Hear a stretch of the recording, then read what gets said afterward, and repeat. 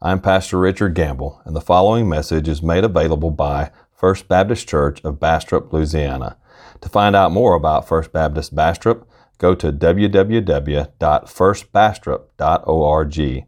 That's www.firstbastrop.org. Well, if you've noticed, I'm kind of standing kind of crooked, and I won't be moving around. I don't know why this morning, but my back just started tightening up, and so I'm probably going to stand here most of the time, which is out of the ordinary for me, but you just pray for me because the Lord's given a word today, and I've got to be here to preach it. So I'm going to preach, but y'all just be in prayer for me as I get through this morning. Today, as we continue our study, if you would, open your Bibles to Acts chapter 2. Acts chapter 2. We're again in Acts chapter 2, verses 42 through 47. Acts chapter 2, verses 42 through 47. And if you don't have a Bible of your own, you can grab one of the Pew Bibles there, and it's page 857 in the Pew Bible. Page 857 in the Pew Bible. And if you don't have a Bible of your own, at home or anywhere else, then please take that Pew Bible, and that's our gift to you today. We want you to have that and benefit from having a copy of God's Word. Take it, read it. It will certainly bless your life. Mary Beth has a plant she calls Dot.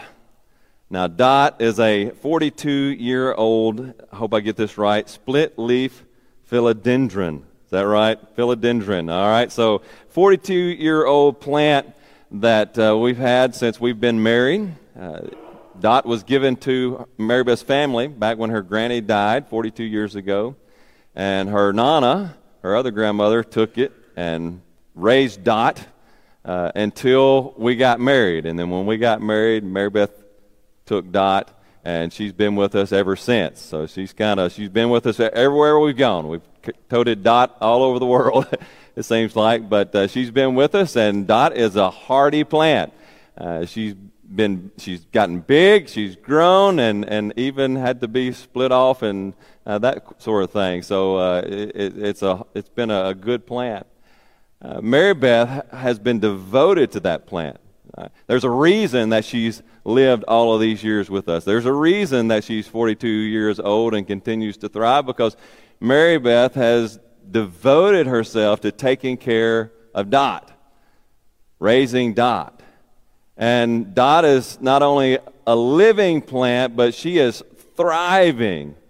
So much so that at different times, Mary Beth has had to take Dot out of her pot, divide her up, and send portions of Dot to family members here, there, and everywhere. So because of Mary Beth's devotion to Dot, Dot has grown and been distributed all over Arkansas, Louisiana, and probably some in Texas. I don't know. She's all over the place because of Mary Beth's devotion to doing the things necessary to keep Dot alive and keep Dot thriving. Well, there's a lesson in that for us. You know, we want to be not just a living church, but a thriving church. A church that sends the gospel of Jesus Christ not just to this community, but around the world. And if we want to be that church, if we want to be a living, thriving church, then we as a church must be devoted to certain things in order to keep us alive and keep us thriving.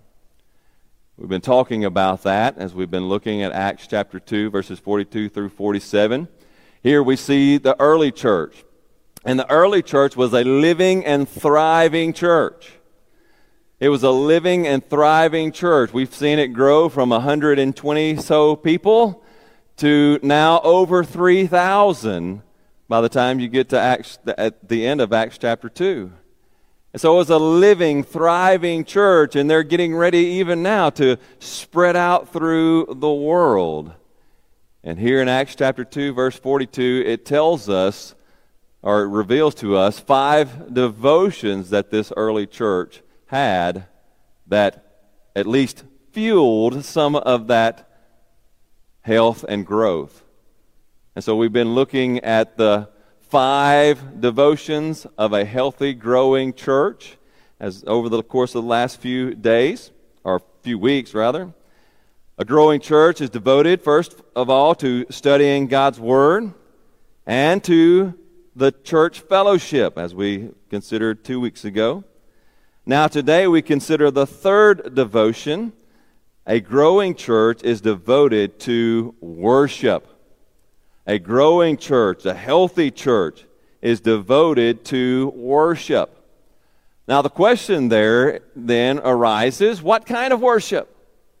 Because today we've got all kinds of worship, don't we? We have traditional worship, we got contemporary worship, we got blended worship. What kind of worship should a church be devoted to in order to grow and thrive and be healthy?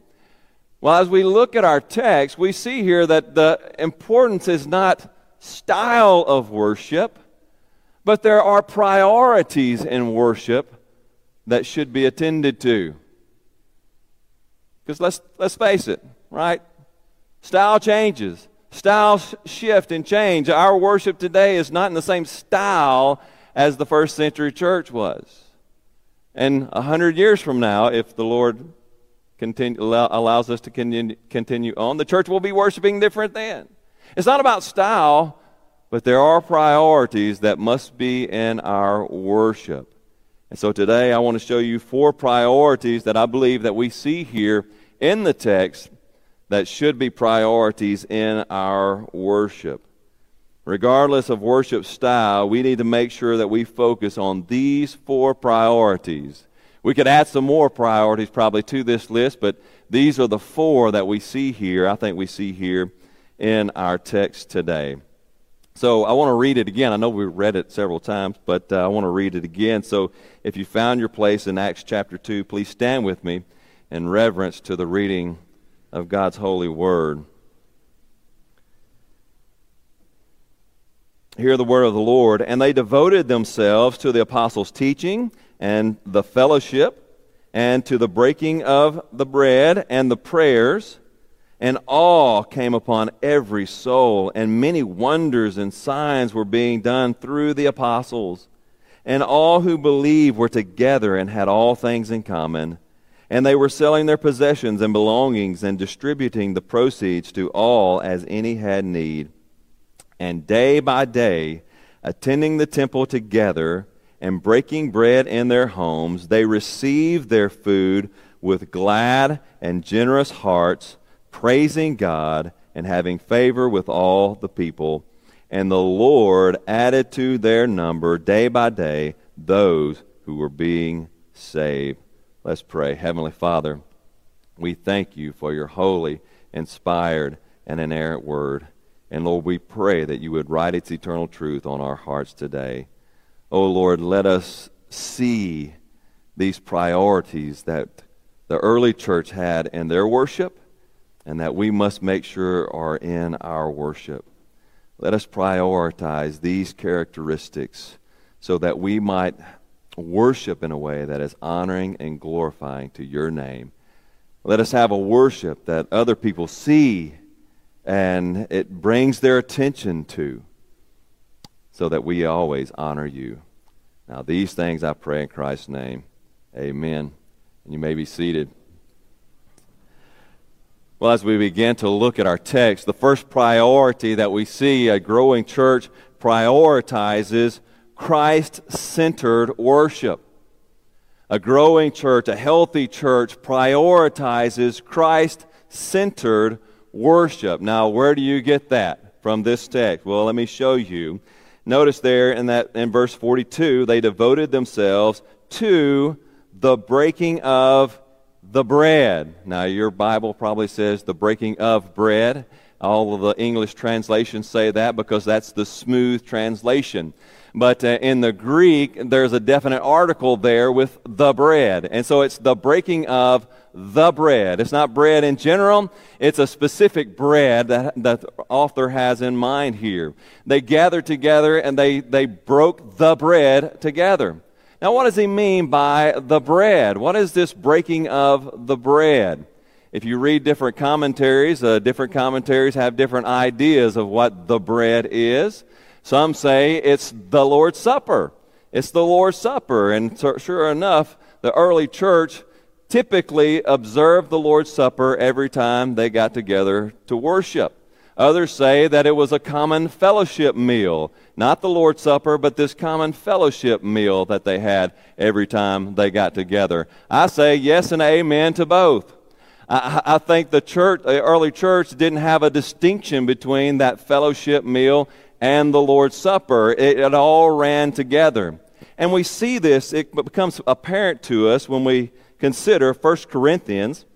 1 Corinthians, Paul writing to the church there in 1 Corinthians chapter 11, verse 17, he's addressing a problem in the Corinthian church, and they're not observing this meal correctly. And so he's addressing that problem. Notice what he says there. But in the following instruction I do not commend you, because when you come together, that is to come together for worship, it is not for the better, but for the worse. For in the first place, when you come together as a church, I hear that there are divisions among you. And I believe it in part, for there must be factions among you in order that those who are genuine among you may be recognized. Now watch this. When you come together, it is not the Lord's Supper that you eat. For in eating, each one goes ahead with his own meal. One goes hungry, another gets drunk. What? Do you not have houses to eat and drink in? Or do you despise the church of God and humiliate those who have nothing? What shall I say to you? Shall I commend you in this? No, I will not. Now notice there, he's indicating that there was a common meal that was prepared and observed when the early church got together. We remember that when the early church was founded, they didn't have nice, lovely buildings like this. They didn't have places to go and congregate in. They had to join together in their homes. These were home churches. And so they gathered together in their homes, and typically this was at night after the workday was done. They would come together to worship. And when they came together, it was a common practice for them to share a meal together. And as a part of that meal, they observed the Lord's Supper together, much like Jesus and his apostles that night.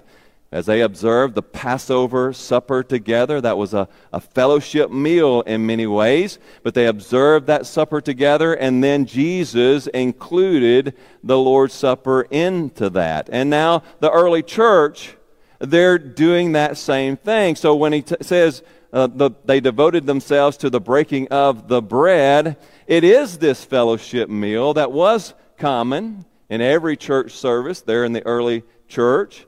But it included the Lord's Supper. Now, why is this important?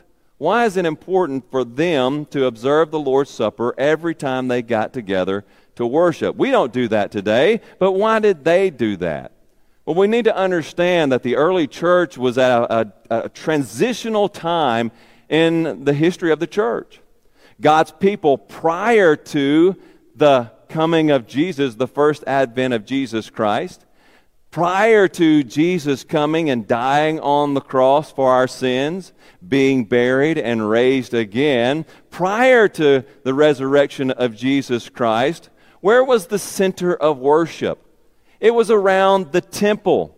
Worshiping God was temple-centered. As we studied, you think back a little bit here, as we studied in Deuteronomy chapter 12, you may remember that there God commanded Israel that their worship was to be centered around the place in which God calls his name to dwell. In Deuteronomy 12, in fact, he says, don't do like the pagans do. Right? You're not to do like the pagans do, worshiping on every high hill and on every rooftop, but instead, you are to focus your worship on the place in which I cause my name to dwell. And that place, once Solomon came along, well, David first, he established Jerusalem, and that was the place that God chose for his name to dwell. And then Solomon came next after David, and he built the temple. And so from Solomon on, the center of worship was the temple, where God's presence dwelled in the temple. And so they're used to that, right? These Jews, they're used to temple-centered worship because that's where God is. But now Jesus came. Jesus lived for us. He went to Calvary's cross for us and died for our sins. And he was raised again, showing us that all of our sin had been paid for. But you remember there on the cross, as Jesus was breathing his last, he said, "It is finished," and he breathed his last. And the Gospels tell us that the curtain in the temple was ripped from top to bottom once Jesus had accomplished his task on Calvary's cross. The curtain that separated God from man had been ripped in two, because now Jesus had opened up the path. We no longer have to go through priests. We no longer have to go through all of those sacrificial systems. Now we have access to God because of Jesus Christ. And so from that point on, worship is no longer temple-centered. It is Christ-centered. And so as the early church began to meet together, how do we communicate this? How do we now change our worship to being temple-centered, to being Christ-centered? And they did it by observing the Lord's Supper every time they gathered together for worship. What is it that Jesus said? When Jesus established the Lord's Supper with his disciples on that night before he went to Calvary's cross, he took the bread and he broke it and he said, "This is my body, which is for you. Do this in remembrance of me." And then he took the cup after it and he blessed that. And he said, "This is the new cup. This is the cup of the new covenant in my blood. Do this in remembrance of me." And so as the early church is transitioning, as they're moving away from temple-centered worship to Christ-centered worship, they observed the Lord's Supper every time they got together so that they drew their attention to Jesus. Now, we don't have to do that. In fact, we see as church history moved on, they kind of got away from doing that every time. And we, as a church, we observe it at least once quarterly. Sometimes we throw it in more often if something comes up. But the point is not that we observe the Lord's Supper every time we get together.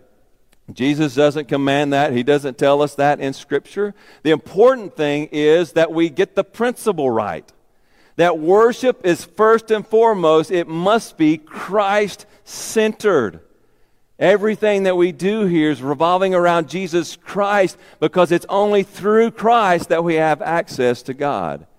Jesus says, "I am the way, the truth, and the life. No one comes to the Father except through me." Therefore, as we worship God through Jesus Christ. Our worship must be Christ-centered. You know, this is where a lot of the new church growth books get it completely wrong. Because so many of the church growth books out there today, they tell you that the way that you draw people in, the way that you grow your church is to focus on the seeker. Focus on the sinner. Focus on those who are outside. Build your worship so that they're drawn in. No! That is completely unbiblical. We do not focus our worship around any person, any outsider or insider. It's not about the seeker. It's not about you. It's not about me. Our worship is about Jesus Christ. So our worship must be Christ-centered. If we want to be a growing church, a healthy church, we must practice Christ-centered worship. I love this song. Sing this song with me. It's all about you, Jesus, and all of this is for you, for your glory and your fame. It's not about me, as if you should do things my way. You alone are God, and I surrender to your ways. It's all about Jesus. Worship must be Christ centered. Second, a healthy, growing church prioritizes Bible-centered worship. Prioritizes Bible-centered worship. And I won't belabor this too much because we've already covered this some as we talked about the devotion to studying God's Word together. But as we think about having our worship being Christ-centered worship, how do we worship Jesus? How do we know Jesus and grow to know Him more? It's only through the Bible. It's only through Scripture. Yeah, we don't know Jesus. We don't grow in our knowledge of Jesus by sitting and meditating nice thoughts about Jesus. That's not the way it works.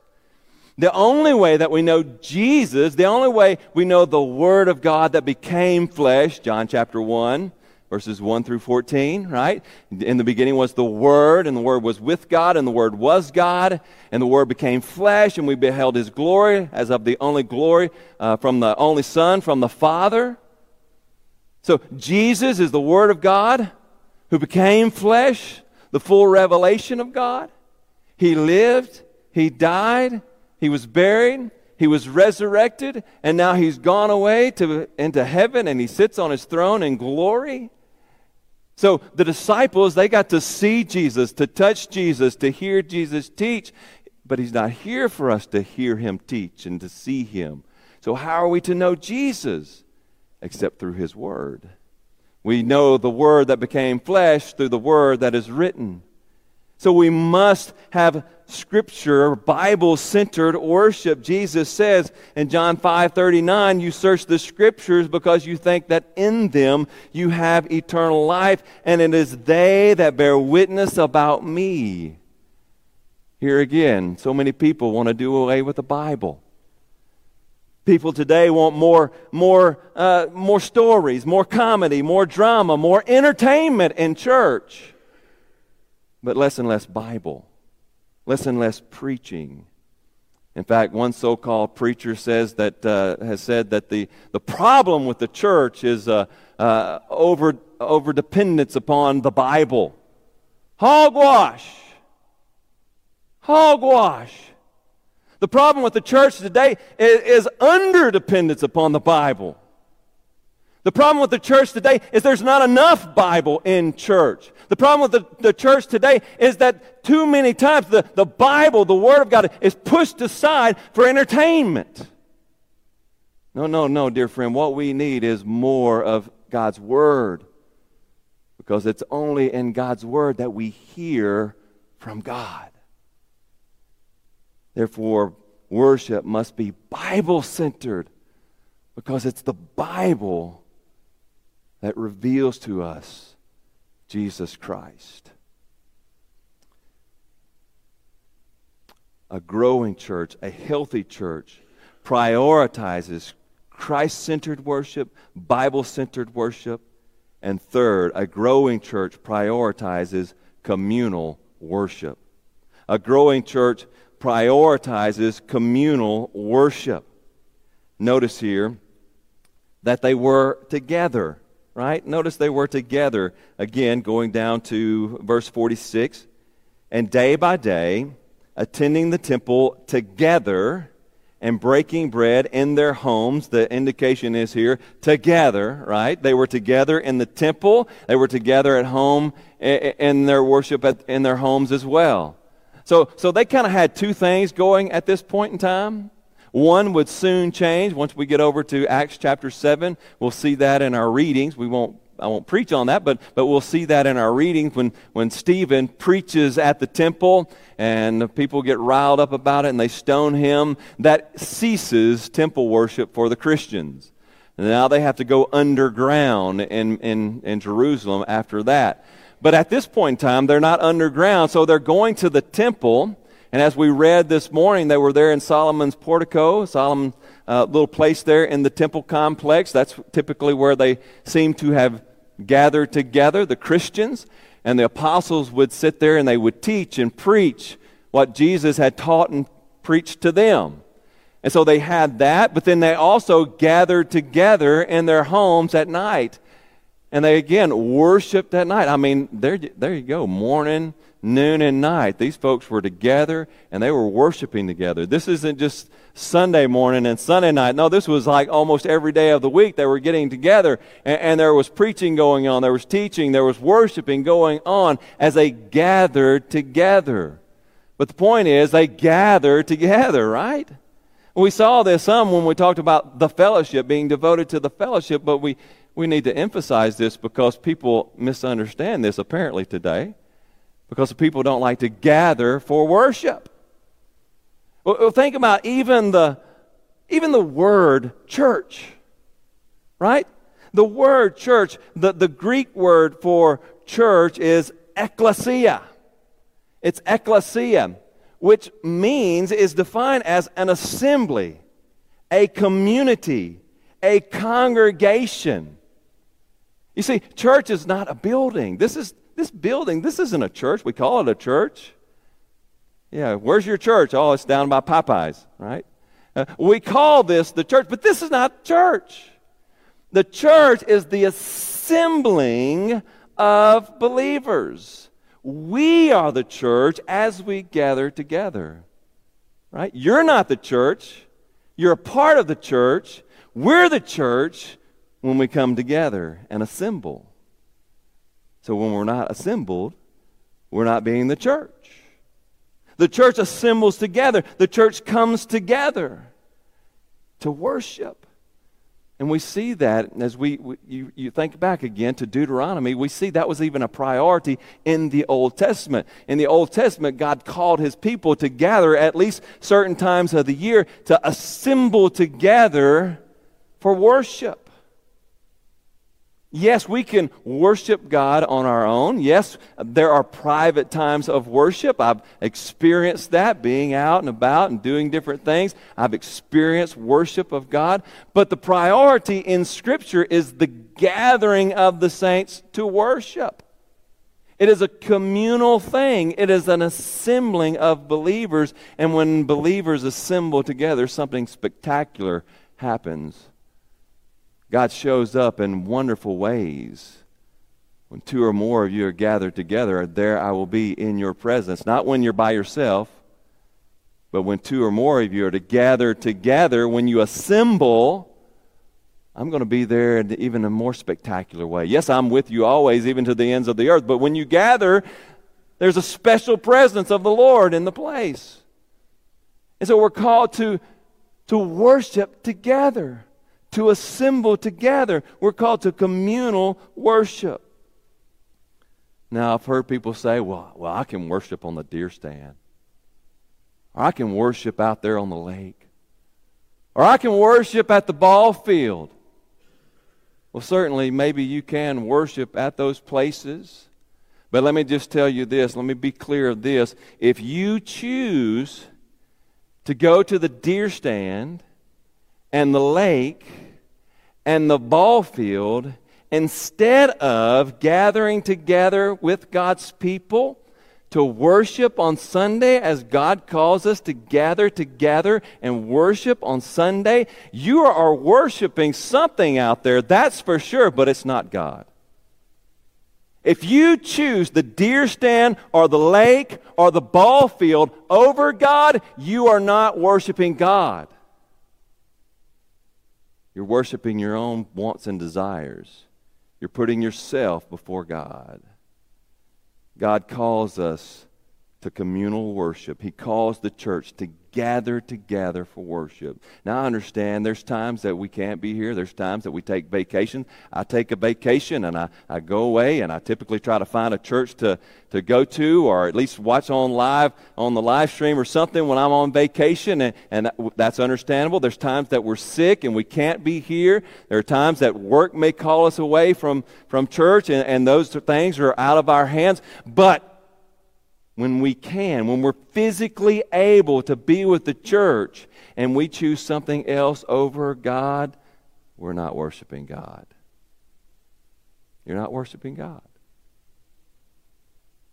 God calls us to gather for worship.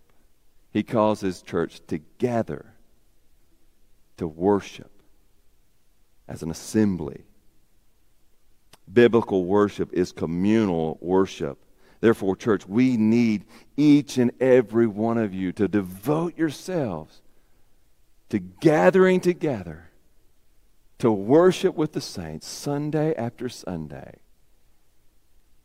Get up out of bed, put off those other things, and come worship with the church.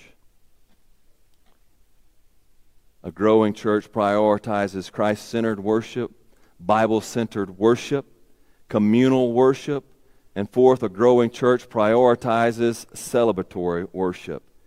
A growing church, a healthy church, prioritizes celebratory worship. Boy, I love this here. Look there again. Verse 46, going on down there at the second half of verse 46. They received their food with glad and generous hearts, praising God.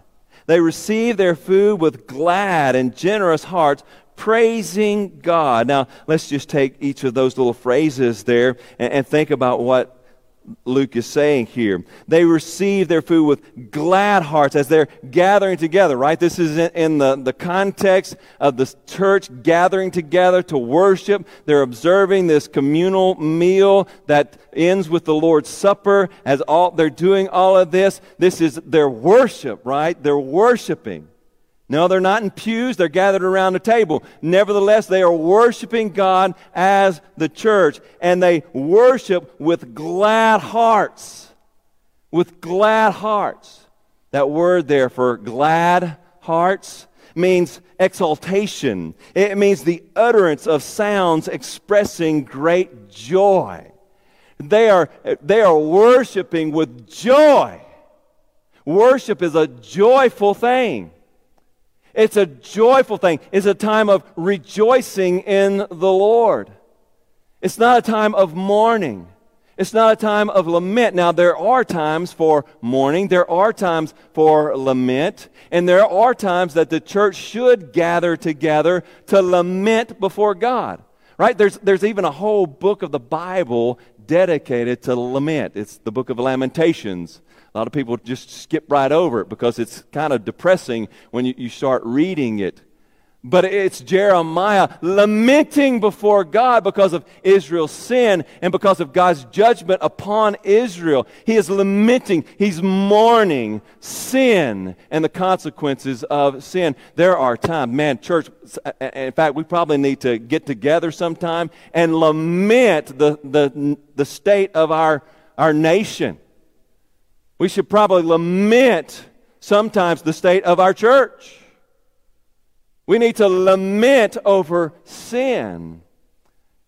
There's a time and a place for that. But when we come to worship, that's not a time of lament. That's not a time of mourning. It's a time of rejoicing before the Lord. Celebrating God for all that He has done and all that He is. We are to celebrate God. We're to rejoice in Him. As Paul says, rejoice in the Lord always. Again, I say, rejoice. Worship is to be a joyful occasion. It's done with glad, rejoicing hearts. But notice also there he says, it's done with generous hearts. Worship is to be done with generous hearts. And the ESV translates this generous. The word here for generous in the ESV, your translation may say something different. But the word here, generous or sincere, it only appears here in the Greek New Testament. And it comes from a word that means without a stone, even, or to be smooth. And the idea is that of simplicity. Simplicity, or in this context, sincerity. Sincerity. And I actually like the translation. I think it's the NIV, the NASB, and the Christian Standard Bible. Those three all translate this simplicity, and I think that's a better translation. It's sincerity. Sincerity of heart. I think that's the better translation. They gather with sincere hearts. Why is that important? Have you ever done something half-heartedly? Have you ever done something that you just weren't into it, right? You were just kind of going through the motions. Maybe it was out of a sense of duty, but you were just kind of there. coasting. That's not worship. That's not celebratory worship. Celebratory worship comes from a sincere heart. You love God. You love Jesus Christ. He is worthy of our glory and our praise. And with sincerity, we lift our voices in joy, worshiping Christ. It's with sincere hearts. Oh, sometimes, you get up in the morning and you don't feel so sincere. Maybe you need to take a little time just to reflect on who God is. Reflect on what Jesus has done for you before you enter those doors, before you come into the church. Reflect on God. And when you come here to gather with the saints for worship, let your heart be sincere in your worship. So celebratory worship is with joy, with glad hearts, with sincere hearts. And third, we see here that celebratory worship is done with passionate hearts. With passionate hearts. He says they receive their food with glad and sincere hearts, praising God. Praising God. Now think about that. Think about the idea of praising God. Praising God is not something that's kind of passive, is it? No, this is a passionate activity. Praise is a passionate activity. Now think about it. You go down to Tiger Stadium, down there at LS&U, right? You go down to Tiger Stadium, and you're sitting there as a Tiger fan, and the Tigers make a touchdown. What are you going to do?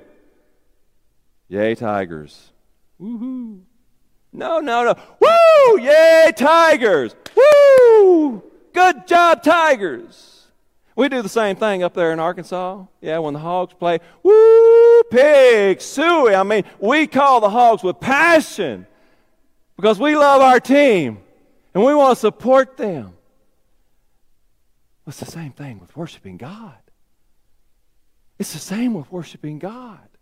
Oh, it's a shame that we get more excited, more passionate about football than God.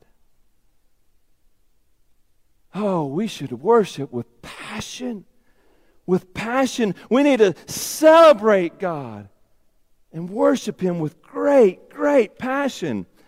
If you will, flip over to Revelation. We've been working through Revelation on Wednesday nights. And so y'all who have been in with that, y'all have seen this. But in Revelation chapter 4 and chapter 5, we see John is taken up to heaven. And he's sitting there in a vision. He's sitting there and he is witnessing the throne room of God. And of course, in the throne room of God, there is great and wonderful celebratory worship taking place there in the throne room of God. And going down to verse 8 there, he talks about the four living creatures who are there around the throne of God. And he says that they call out night and day and night. They never cease to say, "Holy, holy, holy is the Lord God Almighty, who was and is to come." And then he goes down to the 24 elders, and they worship God. "Worthy are you, our Lord and God, to receive glory and honor and power. For you created all things, and by your will they existed and were created." You think that's how it's going? No, that's not how it's going in heaven. That's not how it's going through before the throne room of God, before the throne of the living God. Are you kidding me? "Holy, holy, holy is the Lord God Almighty, who was and is to come." Woo! Praise Him. "Worthy are you, O Lord our God, to receive glory and honor and power. For you created all things, and by your will they existed and were created."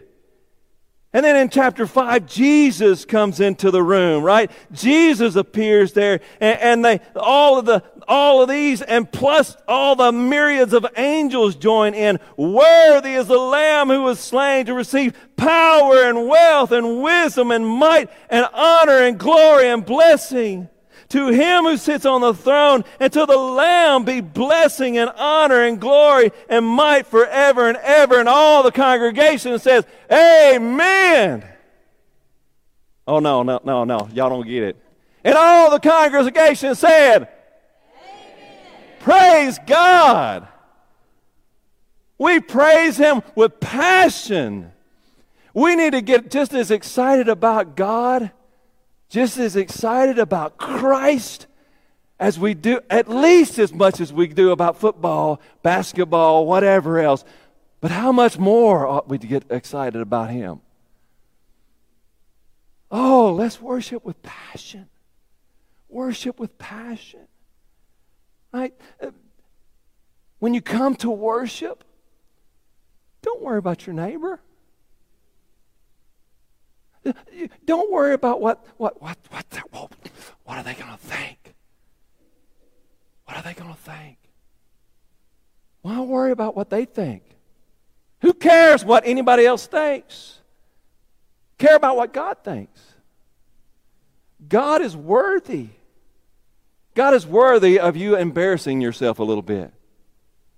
God is worthy of you getting a little silly in your worship. Think about this. Think about David. Yeah, I got to move. I just can't stand it. Think about David. When David brought the Ark of the Covenant into Jerusalem, he threw off his royal garments and he danced like a fool before the Lord. And old wife Micah said, "Oh, aren't you so royal? Right? Look at you making a fool of yourself." And David, what did he say? I'll make a fool of myself even more before my Lord. Why? Because God is worthy. God is worthy. Oh, let's be Baptist in our doctrine, but let's get a little Pentecostal in our worship. How about that? It's okay, right? It's okay if you raise your hands. Or if you can't raise them that high, raise your hand. Praise God. Whatever that looks like for you. I'm not going to tell you how, this is not more holy than this. But whatever it is, be passionate about worship. Because God is worthy of our celebratory worship. We need to prioritize celebratory worship in church. When it comes to worship, style is not what's important. Think about this. Today's contemporary is tomorrow's traditional. In fact, I heard someone say this week they're feeling old because a song that was contemporary when they were kids is now in the Baptist hymnal. All right? It always is going to change. It's always going to transform. Style is not what's important. Worshiping God, prioritizing the right attributes in worship is what's important. A growing church is devoted to worship that is Christ-centered, Bible-centered, communal, and celebratory. On Sunday morning when you get up, right, some mornings you don't feel like it. There's just those mornings. Some mornings you're not going to feel like it, but get up. Take time to meditate on God. Prepare yourself, right? Prepare yourself to come to worship. Set aside the other worries and concerns of the times and prepare yourself to worship God with the saints. If we get ready for a ball game, shouldn't we get ready for worship? Prepare your hearts for worship. Focus on Jesus, not your neighbor. Focus on Christ and pour out your heart in praise and adoration for all who God is and all that He has done for us. We can never run out of things to praise God about. Prepare your heart for worship. Now for some, there is no joy. There is no reason to praise because you are lost and without hope in the world. You don't know the joy of salvation because maybe you've never heard about Jesus. Maybe you've never heard about God's salvation. Maybe you're sick of trying to do good but never being able to do good enough. You'll never be good enough. Because ultimately, friend, you are a sinner. And you actively rebel against the holy God. But the good news is that God loves you. Even while you're a sinner, God loves you. And this is how He loves you, that He sent His only Son, Jesus Christ, to live in perfect obedience to God's will on your behalf and to go to Calvary's cross and there die for your sins. He paid the penalty for your sin in your place by dying on Calvary's cross. He was buried, and 3 days later, because there was no sin in Him, showing that all sin had been paid for and giving you assurance of eternal life in Him, God raised Him again from the grave. And He sits and reigns in heaven today over His church. And He offers salvation to you if you'll only trust in Him. Scripture tells us, if you believe in your heart that Jesus Christ died for your sins and was raised again, and you confess with your mouth that Jesus is Lord, you will be saved. That's all there is to it. Question is, will you trust in Jesus today? Will you surrender your life to Him? Surrender your life to Christ. Experience the joy of His saving grace and join the church in worshiping our Savior. Heavenly Father, Lord, we thank You for Your word. We thank You that we have the privilege to come together, joining with the rest of the church, with all of these saints, and worshiping You week after week. Oh Lord, may our worship be worthy of Your glory. And Lord, where it fails, Lord, we pray that You would forgive us and empower us to improve it. Lord, we just want to honor and glorify Your name. Lord, You are worthy. Let us set aside all distractions and worship You. Father, today, I do pray if there's any who've never trusted in Jesus, they don't know the joy of Your salvation. They don't know what it is to worship with a heart of joy and sincerity. Oh Lord, let them see Jesus today. Let them learn the joy of Your salvation in Him. This I pray in Christ's name. Amen.